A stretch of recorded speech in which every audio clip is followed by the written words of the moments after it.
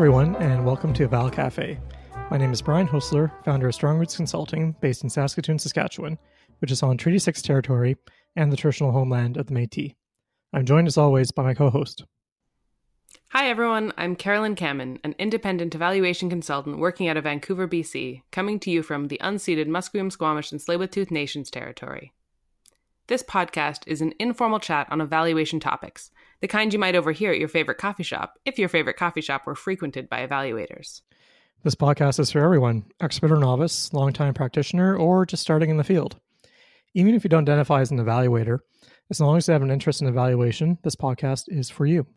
So today it is just me and Brian, no guest today, although we have a whole bunch of really cool guests scheduled to come join us over the next few months. And this episode, we were talking about where we were gonna go with this. And back in January, our first episode of the year, we did this like New Year's kind of check-in, direction, intention setting.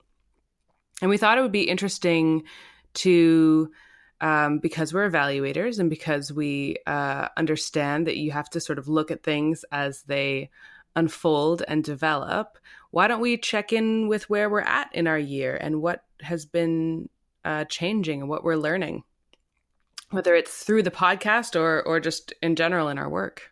Mm-hmm. Yeah, just a regular check-in is always good, just like going to the dentist, but hopefully this podcast is a little less painful than that necessarily. But I think it was, Carolyn brought this idea up and I thought we're not quite at the halfway point of the year yet, but it's good to check in before we, take off for the summer or get bogged down with catching up on the work that we meant to do in the spring and are doing in the summer instead. But yeah, just to kind of see where are we at. Yeah, I mean, it's been, I don't know about you, it's been a big year for me already. It's what, early May right now as we're recording this. Hopefully that's around when we'll publish it too. But so much has happened. Like just the process of going back and looking at, right, what are all the episodes that we've done? How many people have we talked to? What else has been going on around that time? I'm kind of blown away by just how much has been happening since, our January episode. Definitely. And I was pulling some of the stats out from our podcast host, Pinecast. We switched over to them around fall, I think, or late summer last year. So we don't have quite all the stats for our entire run. But I mean, just in terms of episodes, so far, not including this one, we've published 7 episodes in 2019. We did 6 last year.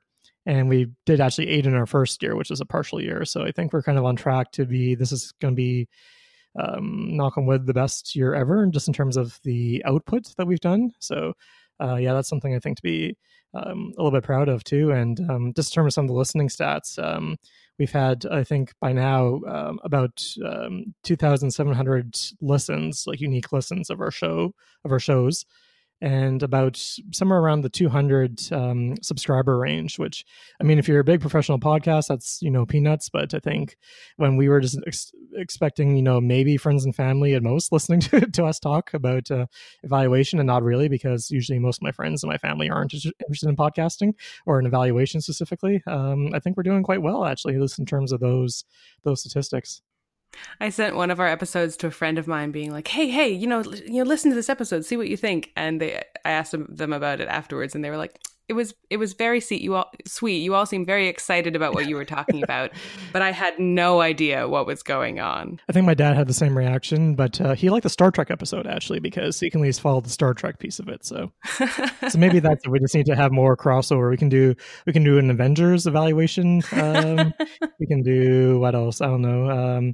Evaluation and cooking, perhaps that can get a different demographic into the door. And we should just think about how do we tie evaluation plus X, where X can be anything. Mm-hmm. More pop culture references, I think, is clearly what we need. I mean, you just shot down my evaluation reality show idea. Yes, for those who are curious, it may make it into the blooper reel. If not, just check out Twitter from May 9th on Carolyn's and mine accounts. So. I'm not sure I want to attract that demographic necessarily. I mean, people who watch reality shows, I'm quite sure are good people, but I mean, I don't want to have my life completely on camera as I'm evaluating. I mean, it would make you very conscious of what you're doing. There's a mindfulness component to that. Yes, maybe hyper-conscious. That's the problem. I mean, one of the things that's blown me away is just realizing that people are listening to this podcast. Mm-hmm. And we talked about that actually. Go ahead. Oh, go for it. I was just going to say that we actually brought that up in our year beginning episode 2, that we aren't just talking into the ether. We're not just kind of staying in our own heads. We're actually, there is people, we're getting engagement through Twitter, which is awesome. And we're getting people contacting us saying, hey, I heard about this podcast. Can I be on it? And we said, sure. And we've had some great conversations as a result. Mm-hmm. And it's so one of the things that I've been doing that's been really different for me this year is I'm actually listening to podcasts now. When we started this, I think it was, Brian, this whole podcast was your idea. Like, you came to me and said, hey, I think we should do a podcast. Would you be interested? And I was excited about that. But I also was like, I don't know anything about podcasts. I never listened to them. I'm sort of curious, but I fall asleep listening to audiobooks. Like, it's not usually my format. And so the first year and a bit that we were even doing this podcast, I wasn't listening to anyone else's. I didn't really know much about it as a medium. But in the last, I'm trying to think, my sister's the one who she had a few podcasts that she loves. And she kept telling me about them. Oh, you got to listen to this. You got to listen to this. So I finally did. And they were great. And I had to find ways to listen to them. Like I listen to my podcasts while I'm, if I'm doing some crafty stuff, crocheting or something like that, or while I'm cleaning. Podcasts and laundry go really well together for me. Podcast, laundry, dishes, yard work. Yeah, they all go well for that. So just make sure you don't drop your phone on paving stones. I did that a couple of years ago. Not good. Oh yeah.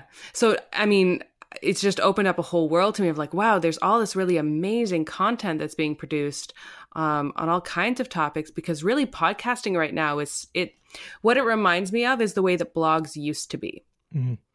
Back in the day, not too long ago, I feel like even just in the last 5 to 10 years, although it feels like the shift has happened since then, where a blog wasn't so much a marketing tool the way it feels now, but it was almost more like social media. It was a place where you kind of just kept track of your thoughts and stuff that interested you. And you were usually part of a community of people who blogged, and you would comment on their posts and they would comment on yours. And I had, back in the day, I did in some sort of when I was in, it's not under my legal name, so don't go hunting for it. But in some other online communities where I would be blogging, and I was part of a community of bloggers, and I miss that. I find that hard. I have a blog on my website now, and I really enjoy blogging, but I don't find I get a lot of interaction through it. Where I get the interaction is on Twitter. That's right. Where it seems to have moved to. But podcasting feels like it has that energy of, it's just this wild open space where pretty much anyone can show up with a minimum of sort of technology and direction and just do something really, really cool. Mm-hmm. Yeah. And I think that, there's kind of two pieces there, I think, just to disentangle a little bit, if we're going to, just a little bit of a digression on blogging and podcasting. Both blogs and podcasts are based on an open standard, which means, even today, anyone can start a blog up, and it's free. It's on the internet. You can do it without pay pretty well, ad supported. And you can do the same with the podcast in a sense. We have a very gracious podcast host in Pinecast. They recognize this as kind of being a community podcast. We're not trying to sell anything or be commercial like that. So we actually have hosting through them. And same, with blogs, you can get a free WordPress blog that's ad supported. But the thing is that any kind of technology can pull that in. You don't need to be, and same with podcasts here, you don't need to be using an iPhone to listen to podcasts. You don't need to be using a certain kind of app. Well, you need to use a podcasting app, but there's tons of them out there. So, but I think one of the things about the interaction piece you're saying is, with blogs, it's always a written medium. It's always kind of this, time lag, having to have some sort of separation between, what you're writing down and then getting the message across and having the response. Here with podcasts, it's the way where we're having a real-time conversation, and we're really having this opportunity, and not just the two of us, but guests as well, to really engage in a conversational style. Yeah. And I will say probably the one thing that we haven't quite cracked yet is we don't necessarily get a lot of audience engagement or participation. Like, you know, I know people are listening. We've gotten maybe a couple comments. You know, we have our WordPress where some people have left comments. I don't think we're not usually telling people, oh yeah, you know, rate and review us on iTunes or something like that. I hear that in a lot of other podcasts, and I think we're so niche that it doesn't. I mean, please feel free to give us 5 stars if you like. I don't think we're ever going to get on like the hot and trending of new podcasts lists at any time soon. I'm quite sure we're the number 1 evaluation podcast. I mean, there might be some other ones, but yeah. We're definitely in the top 10. Yes, definitely. I will say unequivocally, we are in the top 10 of evaluation podcasts.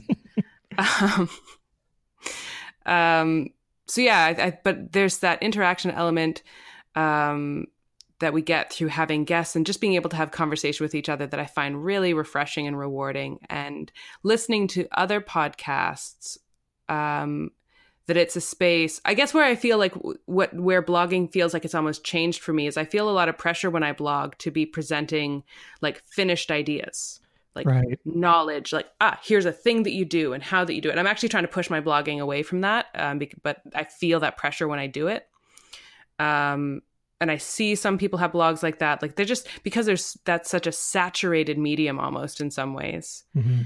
Whereas in podcasting, it feels, and the way we do this podcast feels so much more like it's a space to explore ideas and find out what you're thinking as you're saying it, as opposed to like presenting like finished products of ideas. Right. Think through the conversation versus when you're writing something, there's always that backspace key. I mean, we do have an edit key or an edit program for this, but we try to kind of keep the conversation as it came out. And I think for a lot of podcasts, that's kind of, unless maybe the hyper polished ones, but I don't tend to listen to those ones. So it tends to be, you know, unless there's an obvious digression or an obvious, you know, bumbling, and that's what the blooper reel is for. But I mean, we just tend to kind of let the ideas out there and see where they land. Yeah. And that's the energy that excites me. And then related to that, there's been some podcasts, and I'm going to share probably some of my favorite podcasts, maybe in our show notes. I can direct people to like, hey, if you're interested in stuff that Carolyn is, and Brian, if you've got some podcasts, and I would love to, I like getting new podcast recommendations too.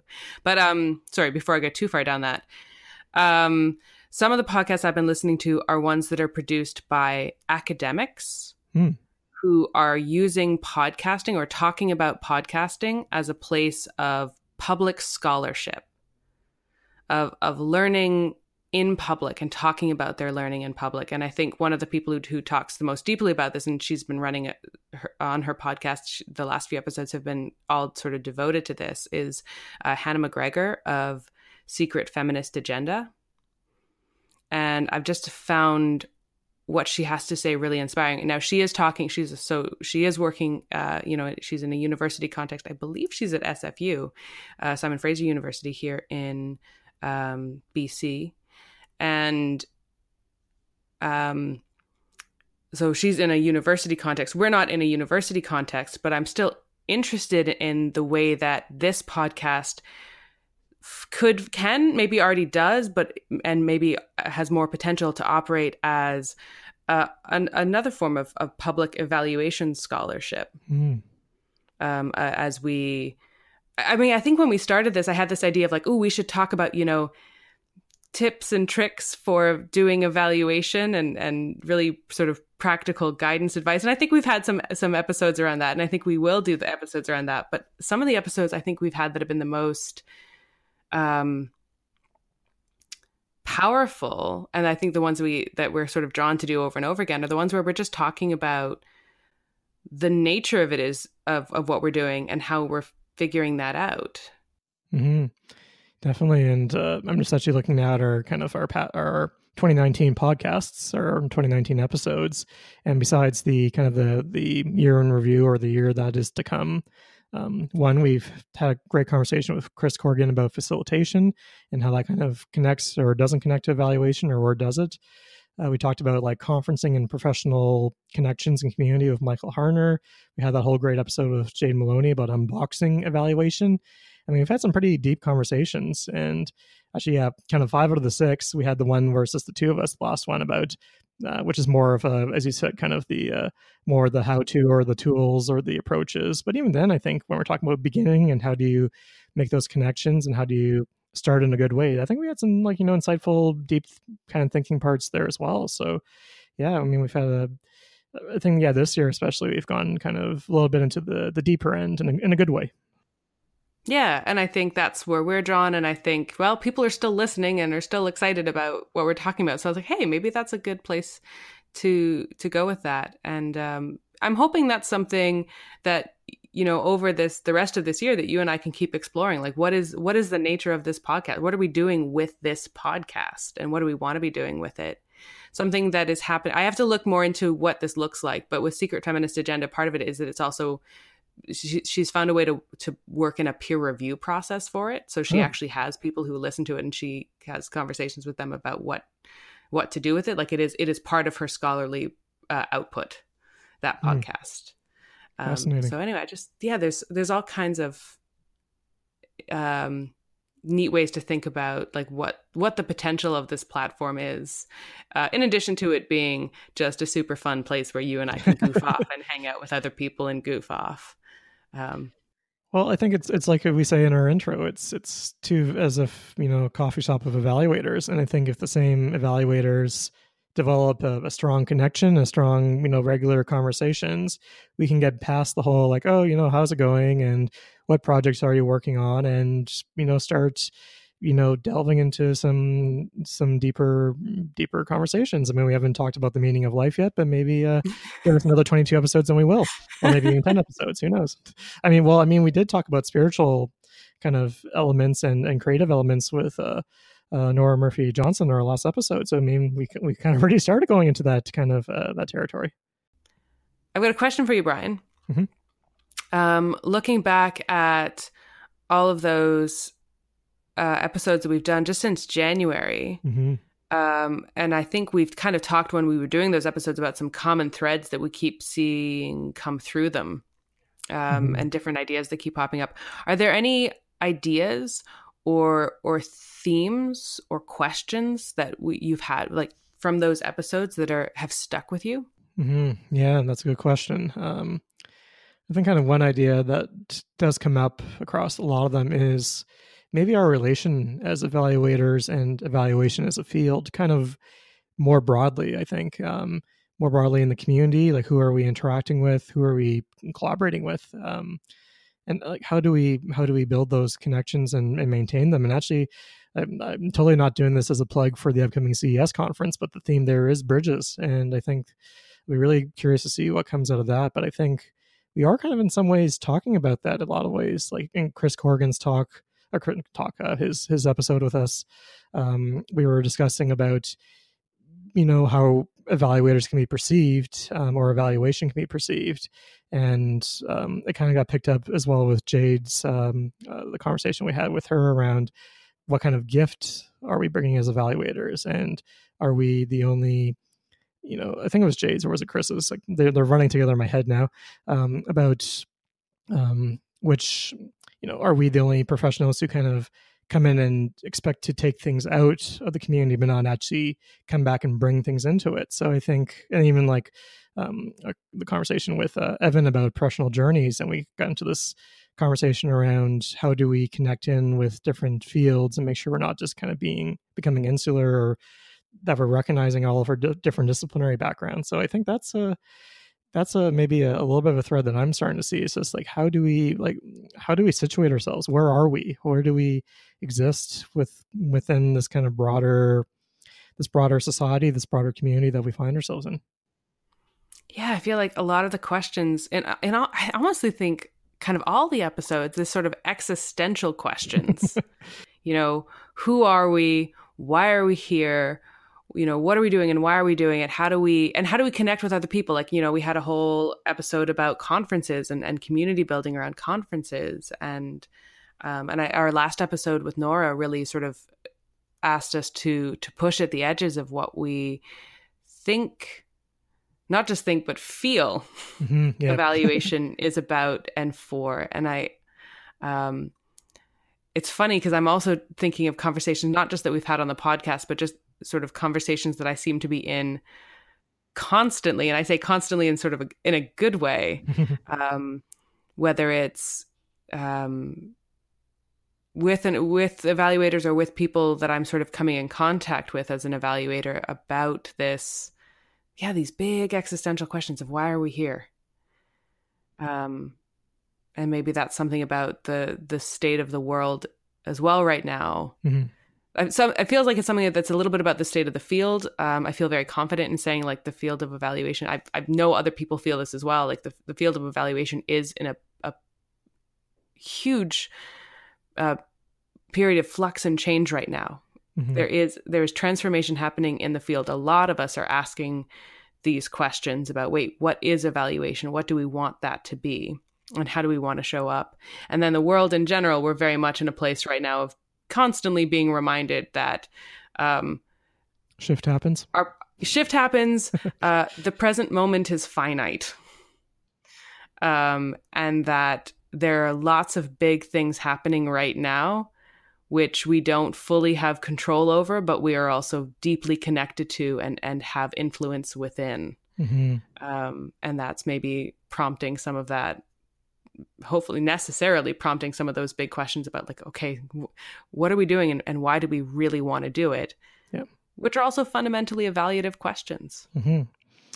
Yeah. And I think those two pieces around the field and the world broadly as well, I think those make a lot of sense. And then maybe the third piece is just the look of the two of us. I think we're past the quarter life crisis. I don't think either of us are quite yet at the midlife crisis, but maybe we're at the 3/8 life crisis. I feel like I've been in a constant state of crisis since I was 23 years old. So boom, there's our episode title, Constant State of Crisis. But seriously, and also too, we're both, and we talked about this actually at the top of the year, was around business decisions and business kind of growth and going from this, mere survival and mere like, oh, can I keep putting one foot in front of the other? And we're kind of at the point where we're recognizing that, where do we want to grow? Where do we want to go professionally? I think we're both kind of at that stage. So I think that maybe it's a kind of a little bit of a perfect storm for us actually to be exploring some of these topics. Yeah, the business side of things. And that's, and it's all connected. Like my personal growth, my growth in my professional identity and what I want for my business, my connection to a community that's in a state of like growth, and then our existence as a species on a planet that's in this sort of point of, I guess we're always in a point of deciding where we want to go and what we want to be, but it just feels very present. Those questions feel very present right now. But the business side of things, even since January, I don't know. I'm very interested to hear if you have anything to sort of check in about, like what your sort of business growth experience has been like, or development. Or I know that 2019 has definitely become my year of doing a lot of professional development, a lot of training. I just spent the last 3 days in training, a facilitation training actually. And I've got a whole bunch of other things that I'm signed up for and focusing on in and amongst trying to actually do work that I can pay rent with. And that's kind of useful, yeah. Yeah. But even with that, I realized the other day that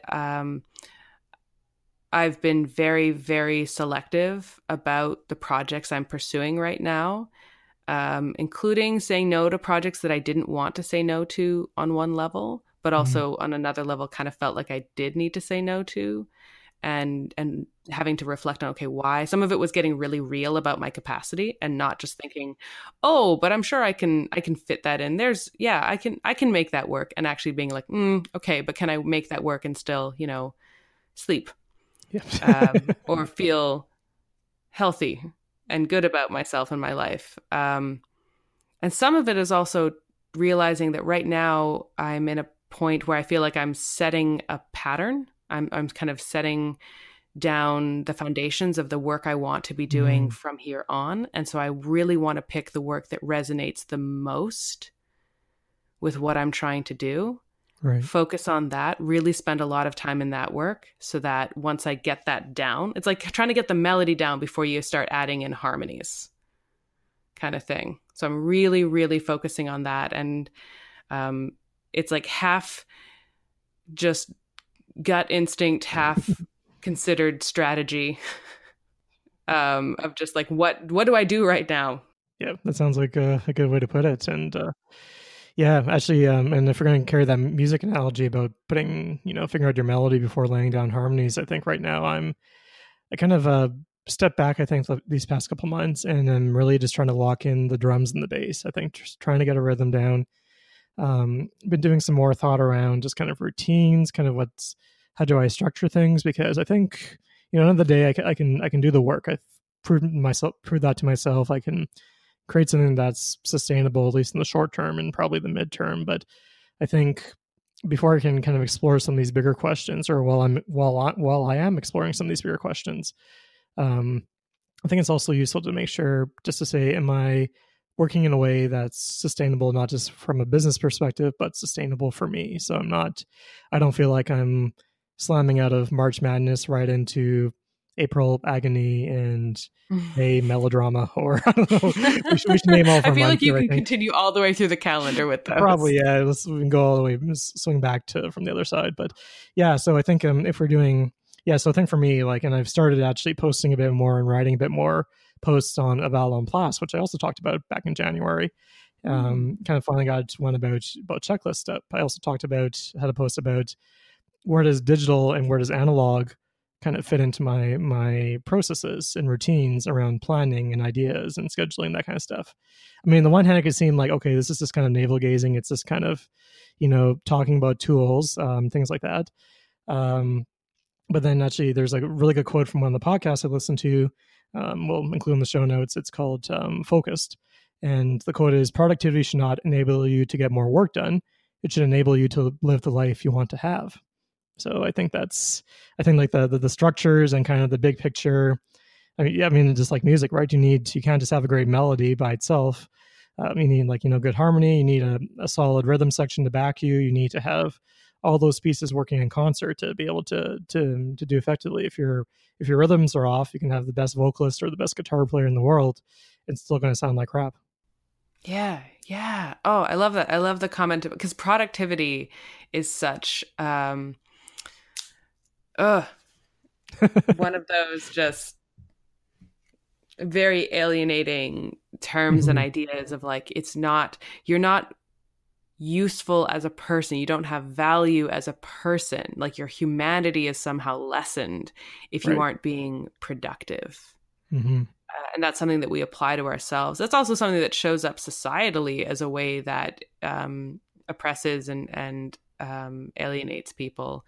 I know that's something that comes up a lot in disability activism, around this idea that, people are people, that humanity, their worth as people is not determined by, but are we contributing productively in the way that other people understand as a productive contribution? Just being people, just showing up. Yeah. That's how we're contributing. Right. By being ourselves. And so, this idea that, because how many times have you said, but I'm not, I didn't have a really productive day, or I'm not being productive right now. Oh, I've been procrastinating. But how many times when I've been procrastinating, I'm asking myself a rhetorical question right now, by the way. Okay. How many times when I have been procrastinating have I actually been doing the most important work of my day, where I needed that break, that moment, that release, either to help me get into the mental framework I needed to be in to do other work, because I needed that release or that relaxation, or to give me the space to have some creative gestation going on. Yep. And that reminds me of a line from, I think it's a friend of mine's SIG line, so email signature line. And it's a quote attributed to Paulo Freire, who is the critical pedagogy, or pedagogy of the oppressed, from Brazil, classic author in some fields. And the quote is, what can I do today so tomorrow I can do what I could not do today?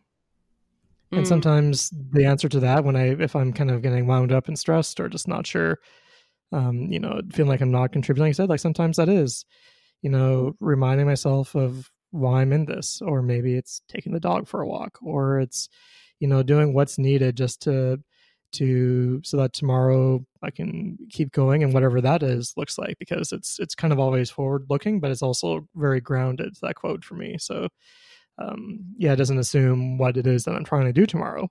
It's just kind of recognizing that maybe there's things today and that is completely legit, and that's okay to take that focus. I'm just thinking about how often we end up in coercive relationships with ourselves, of trying to force ourselves to do things or be things, as opposed to creating the conditions for ourselves that will let us do and be what works for us. And actually, I think that's, just to tie this back around to our topic of this episode, when thinking back to our direction setting episode at the beginning of January, to me, that's what the difference is between, setting a New Year's resolution and setting a direction or an intention, is when we talk about goal setting. And I swear to God, I'm going to make this relevant to evaluation. The focus on goal setting, the focus on, okay, here are all these targets that we have to meet, and if we don't meet them, we're failing. Like if I had set a goal for myself this year of like, I need to have like, what would a SMART goal be? I need to complete one blog post, at least one blog post every month of the year. So that I've got something that's specific, it's measurable, achievable, theoretically, realistic. Yeah, time. Yeah. So there's a SMART goal. I've set goals like that in the past, and oh my God, the moment I set them, I don't want to have anything to do with them. It becomes so onerous. It feels like I said, it feels like I'm in a coercive relationship with myself. Versus I have talked very frequently about, like, I'd like to blog more. Blogging is something that I am interested in and enjoy it when I do it, but often don't do as much as I want to. So I started asking myself more just questions. So if I set an intention of, blogging is important to me, I'd like to understand more about how I can blog more frequently. And then I come into that with a curious mindset, and start looking at, well, okay, when I am blogging, what makes that process work for me? When I'm not, like, how am I feeling? What's holding me back? And I started looking at, so I've got bringing in some of these assumptions about what blogs should and shouldn't look like, what I'm trying to do with them. I talked with some people about blogging and like got inspiration and ideas. And then I also just sort of gave myself little steps of like, well, maybe just blog about that, maybe just see. And I wrote some really weird blogs this year. I wrote one about like back pain that was weird. That was just like, my back hurts. I'm going to write about it and make it about evaluation and complexity somehow. And then I did. And it was probably the fastest one I ever wrote.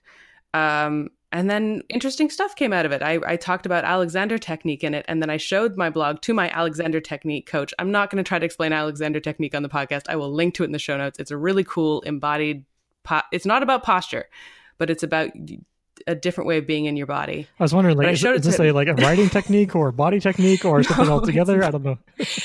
Yeah, I'm very bad at explaining it. But my Alexander Technique instructor he's got a whole website with lots of blogs that post that explain it really well. But I showed it to him. He actually wrote his own sort of follow-up blog post where he took my post and he added his own comments to it. I think it's really fascinating. And it is about how bodies work. But when I wrote the post, I was writing about my body and a different way of thinking about pain and how to approach pain and how to work with my body to help it get better.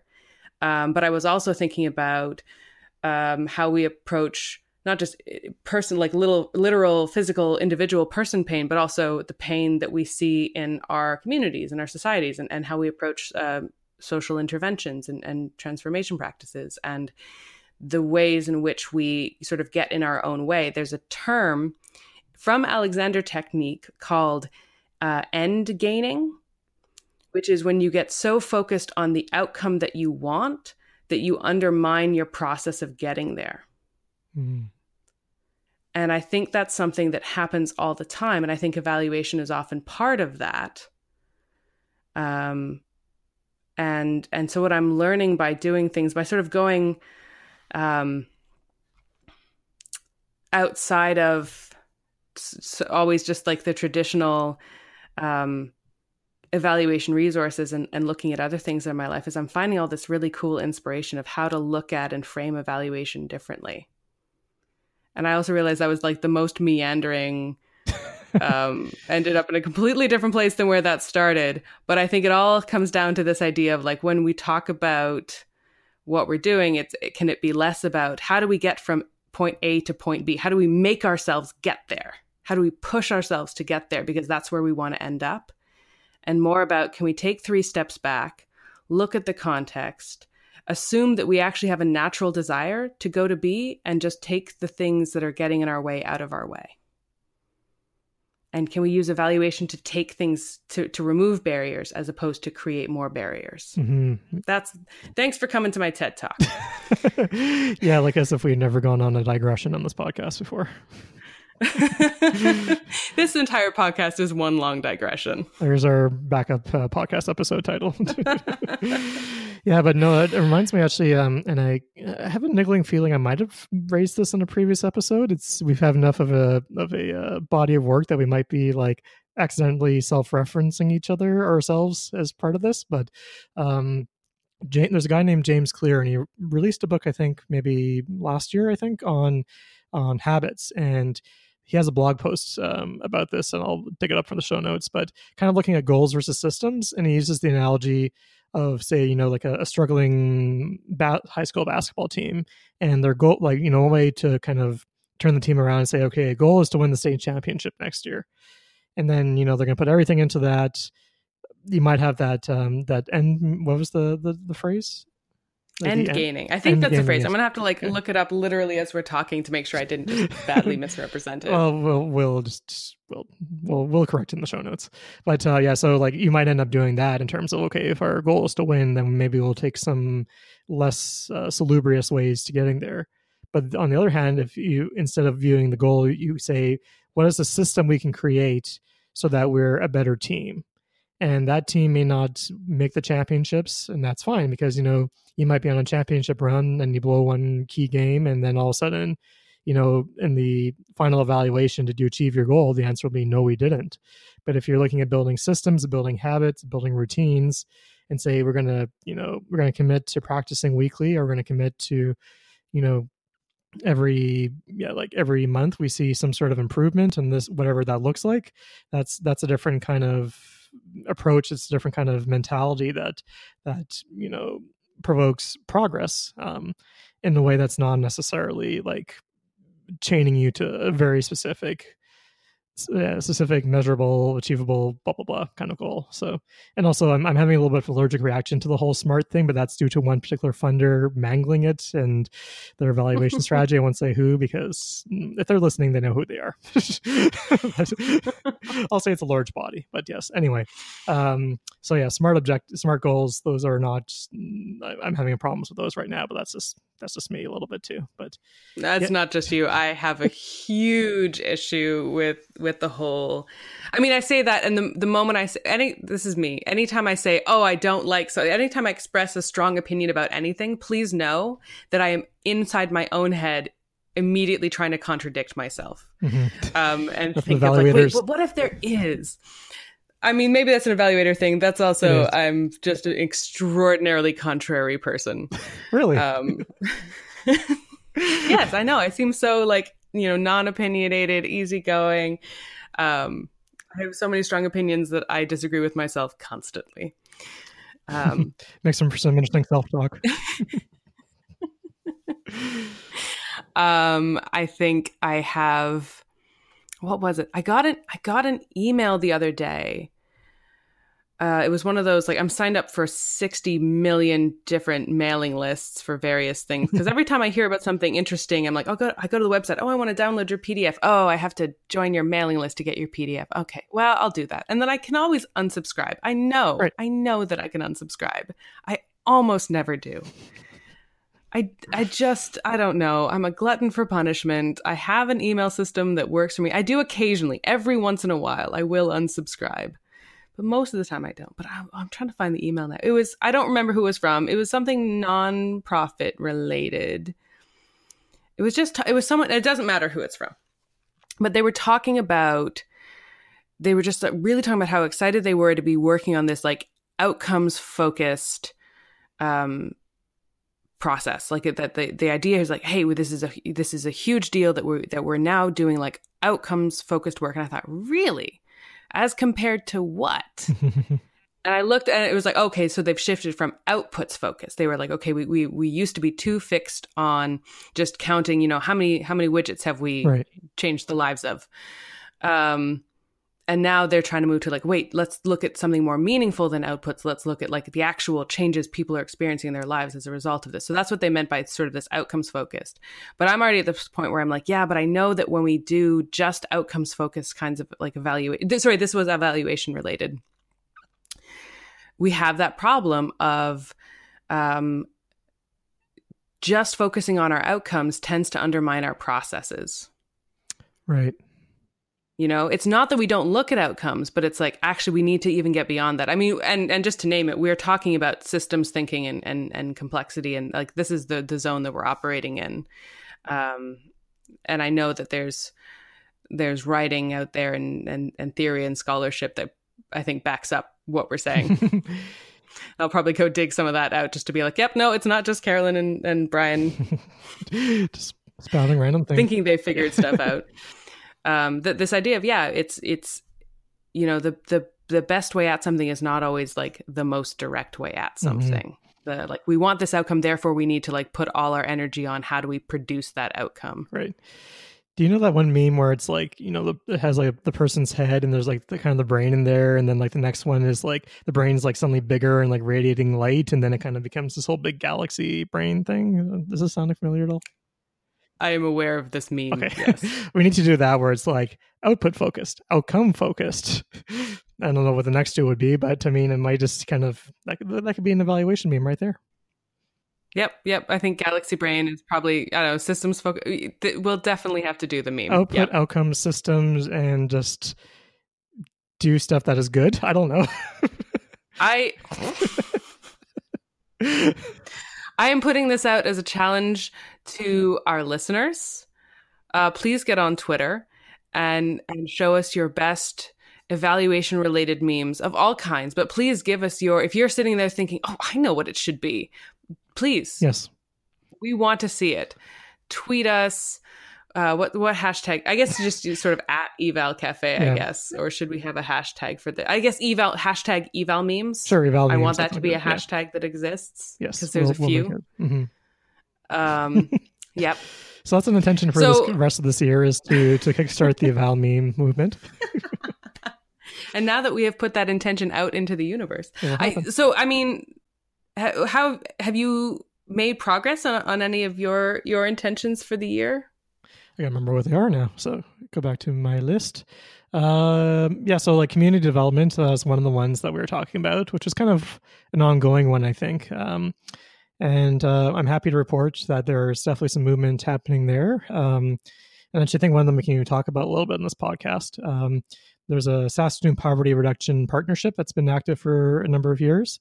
We recently released a municipal poverty elimination strategy, and there's actually like a whole eval nerd group, which is awesome. We've got folks from from the city, from the university, from the police, from public health. Like we have this group of like local evaluation masterminds, and we're talking about how do we evaluate something like 12 bold ideas to eliminate poverty in Saskatoon. So I'm really kind of happy to see, and the coordinator for the SBRP, who I really want to get on the podcast here. She's kind of a little bit resistant, but I'm trying to twist her arm to it at some point. She has good evaluation knowledge as well. I'm not sure she would call herself an evaluator, but yeah, like apparently some other cities, when they've developed like municipal strategies for poverty reduction, evaluation has been most definitely an afterthought. It's been, several years later, they thought like, oh, we need to figure out how to actually, do we demonstrate progress and how do we understand contribution and all these different things. What are our key indicators? And we're kind of getting on this right from the get-go. So it's a little bit of tuning. And I mean, my role here is fairly I wouldn't say marginal, but I'm definitely not leading this by any means. I don't want to put that impression across, but it's just really awesome to see that I get to be a part of this kind of conversation at a community level about where does evaluation fit into something like poverty elimination. Mm-hmm. But yeah, in terms of other goals, other ideas, I mean, conferences. We got conferences coming up. Or you were at a conference. I'm going to a conference. There's probably more conferences that I'm not even thinking about right now. But and you were talking earlier about professional development. So does that kind of fit into that? I think so, and sort of the community building side of things. Yeah, I'm really enjoying going to conferences as a way to meet people. Less about learning new ideas and more about getting a chance to see people in person that I don't otherwise get to see. And that kind of then fits into the idea of going from an outcome focus to, or maybe the outcome is just around maintaining and building and strengthening relationships. I don't know. We can take this evaluation lens way too far if we want to. And I usually do. Well, one of my intentions that I set I can't remember, this probably didn't come up in the episode. I have like my own like personal intentions I've set for the year, that I've been, and to make sure that I actually remember them, I put them on Post-its and put them on my wall in a place where I actually see them quite frequently. So I'm constantly being reminded of like, oh yeah, I wanted to work on that. And one of them was a variation of what I did last year, which was don't do it alone. Because I was finding myself feeling really isolated as an evaluator. And I think I got the phrase don't do it alone. I think it was like Kylie Hutchinson had a webinar about, it was related to the Evaluation Failures book that she produced. And she had an experience where she tried to do something alone and got really excited. And then realized that by doing it alone, she didn't bring anyone else along with her. And then there was no buy-in for what she had done. And she has this slide that's like black background with like big red text that says, don't do it alone. And so I wrote that on a Post-it note last year and I had that up on my wall. And I got to the end of the year and I checked in with it and I thought, yep, still feel really isolated. Still feel like most of the time I'm doing stuff alone. And I reflected, okay, so why did that happen? Why did I end up doing things alone all the time? Oh, because I mean, really the setting I was working in, the way I actually set my work up kind of made it easier to work alone than with other people. Like it wasn't like just things weren't even organized to support that. And so whenever I did try to do that, it just sort of kind of fizzled out. And so this year I rewrote that intention as put processes and structures in place to make doing it together the default. I like that. Which is, yeah, that goes, it goes in deeper on it. And so having that as my reminder, it has been prompting me just to think about like, okay, what are all the different ways that I can do community building and have those things so that it's so much easier to do things together. And it's also, it reminds me like when I structure a project, okay, how am I structuring this project so that the assumption is I'm not doing it alone? So there are pieces that I genuinely can't complete them unless I'm doing them with someone else, and that's built into the project from the beginning. There was an AEA 365 post just a few days ago, I think from Sarah Vaca, about how she has been trying and kind of struggling and failing to be participatory in her work, though she really wants to be. And I think it's something that a lot of us, we had a whole episode about doing participatory work and evaluation where I think we said the same thing of like, we often want to be, but then it just doesn't work out. And I think we have to really attend to why it's not working out and think about how the structure, I think that was kind of the gist of her post, is like the context in which she was working really worked against being participatory. And so the question I think to us as evaluators becomes, okay, how do we affect to the extent that we can, how can we try to affect the context we're in to make doing it together the default, that we can't do the work unless it's participatory. Because if you try to add something on as an extra when it doesn't really fit, it's always the first thing to go. Right, definitely. And that's going way back to episode 2, I think, actually, in terms of participatory approaches. So maybe that's something to that could be our first topic to revisit maybe in the near future. But I think it goes back, what you're saying goes back to that whole goals and systems kind of approach, being, smart versus having, saying, how can we build this in? How do we make this the default?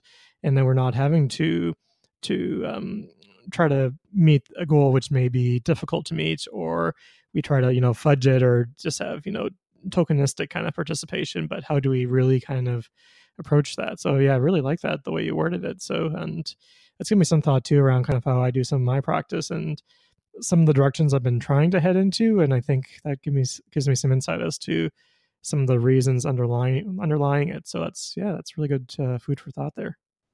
Yeah. And that's where I think you've brought up habits before. Habits is another thing I've been thinking about a lot, because some of those processes and structures, sometimes it's like, okay, how do we design a project so that, we have to do it this way? And some of it's also, how do I build a habit in myself? How do I make it so that this is my default, that I just do things like this because it's how I do them? And I'm really lazy. That's my secret. I'm really lazy. I want things to be easy.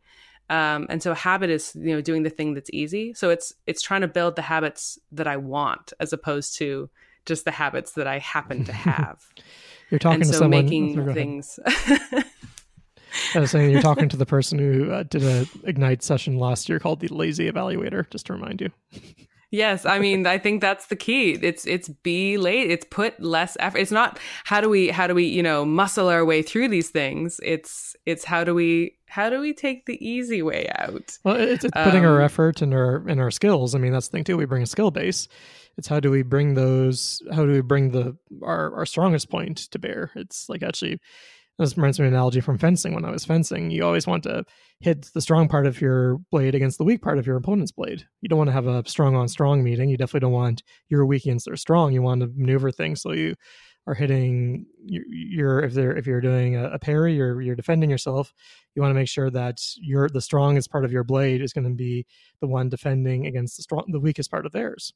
So I think that's kind of what we're doing in evaluation, or this kind of idea of being lazy. It's like, why put our strengths to something, like file organization or something like that, or like, trying to remember, where do I put this file? It's more, okay, where is our benefit? So how do we make sure that we're being lazy for the stuff that doesn't matter, and we're being intentional and purposeful and energetic about the things that do matter? Mm-hmm. Yeah, it's like, where is my energy best spent? Let's spend it there, and let's spend it in ways that let me be lazy in a good way elsewhere. Indeed. Ooh, I think we've covered quite a bit here, actually. And actually, there's one thing that we did talk about in the intention setting episode, which we haven't touched on yet, which is around the creativity and being a maker. And I'm sad to report, or maybe not so sad, I have not yet brought a trombone to a stakeholder meeting. That was something that you're trying to make this year, the trombone. I mean, there's still 6.5 months left as we record this. I mean, I'm not going to say never, or to even 7.5 months, I should say.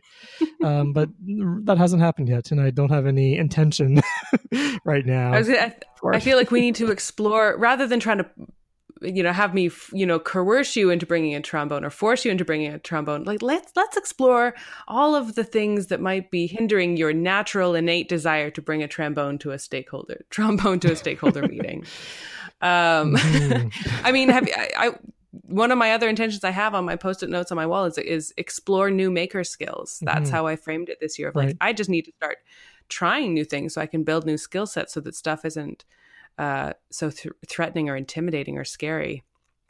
And I can see where I'm sitting. I'm looking at a very, it's a little scrapbooky, it's a little crafty, but a binder that I've put together and decorated in order to bring some data back to a community that I'm trying to inspire their interest in the data. I'm trying to put something in some beautiful packaging, some intriguing packaging that will make them want to sort of pick it up and look through it.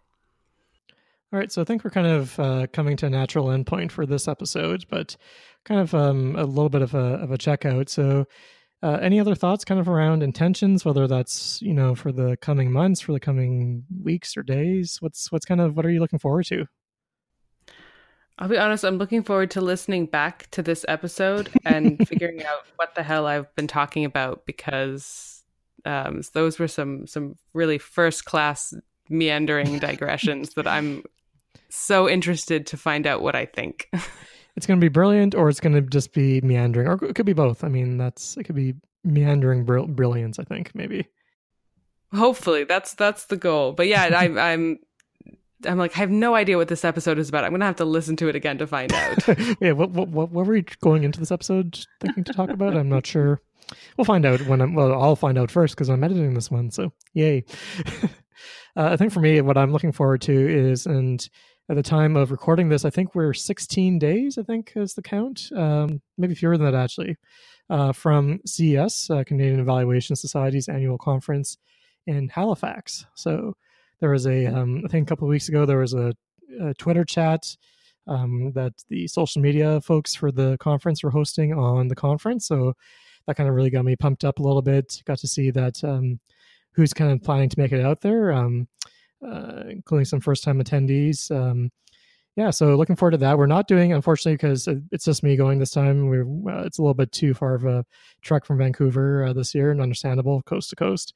But so we won't be doing a conference podcast record, or we won't be doing a recording from the floor of the conference. However, I will be there, and if anyone of you is listening to this and is planning to attend, please feel free to look me up, drop me a line on Twitter, flag me down.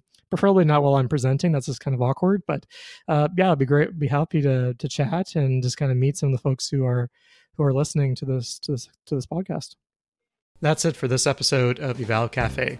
Thank you to all our listeners. Please check out the rest of our episodes on Pinecast, iTunes, or Google Play, or by going through our website, evalcafe.wordpress.com. Don't forget to follow us on Twitter at evalcafe. And if you want to drop us a line, you can find us at evalcafe.podcast@gmail.com. Musical credits go to Kevin MacLeod at incompetech.com for Poppers and Prosecco, our intro theme, and Dispersion Relation, our outro, as well as to Tim at tabletopaudio.com for the lively cafe ambiance in our intro.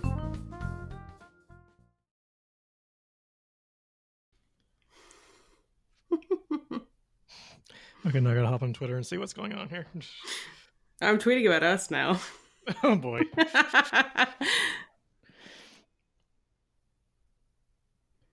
I'm going to finish this tweet and then I swear it's the last one. Don't make promises you can't keep. All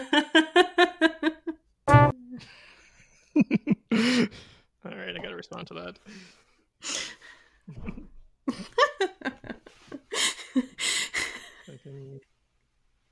We're never going to start this episode because we're going to spend the whole time tweeting about how we're doing and recording an episode.